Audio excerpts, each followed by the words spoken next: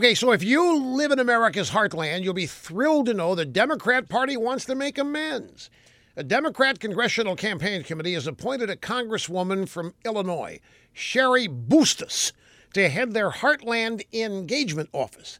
Ms. Bustos says the Heartland is critical to Democrats winning back the House. She says that her party has got to do better when it comes to listening to people from small towns and rural areas. Flyover country, in other words.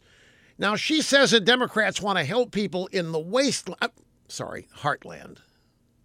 And she wants to help them find good-paying jobs, raise strong families, and live the American dream in the great American heartland. Now, as the new Heartland Engagement Ambassador, Ms. Bustos wants to build a partnership with you in the wasteland. Heartland.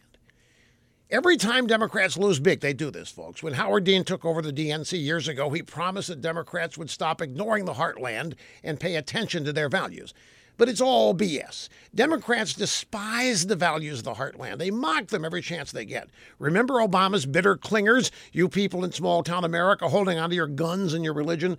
The Democrat Party agenda has never been about engaging with the heartland's traditional values. It's about wiping them out.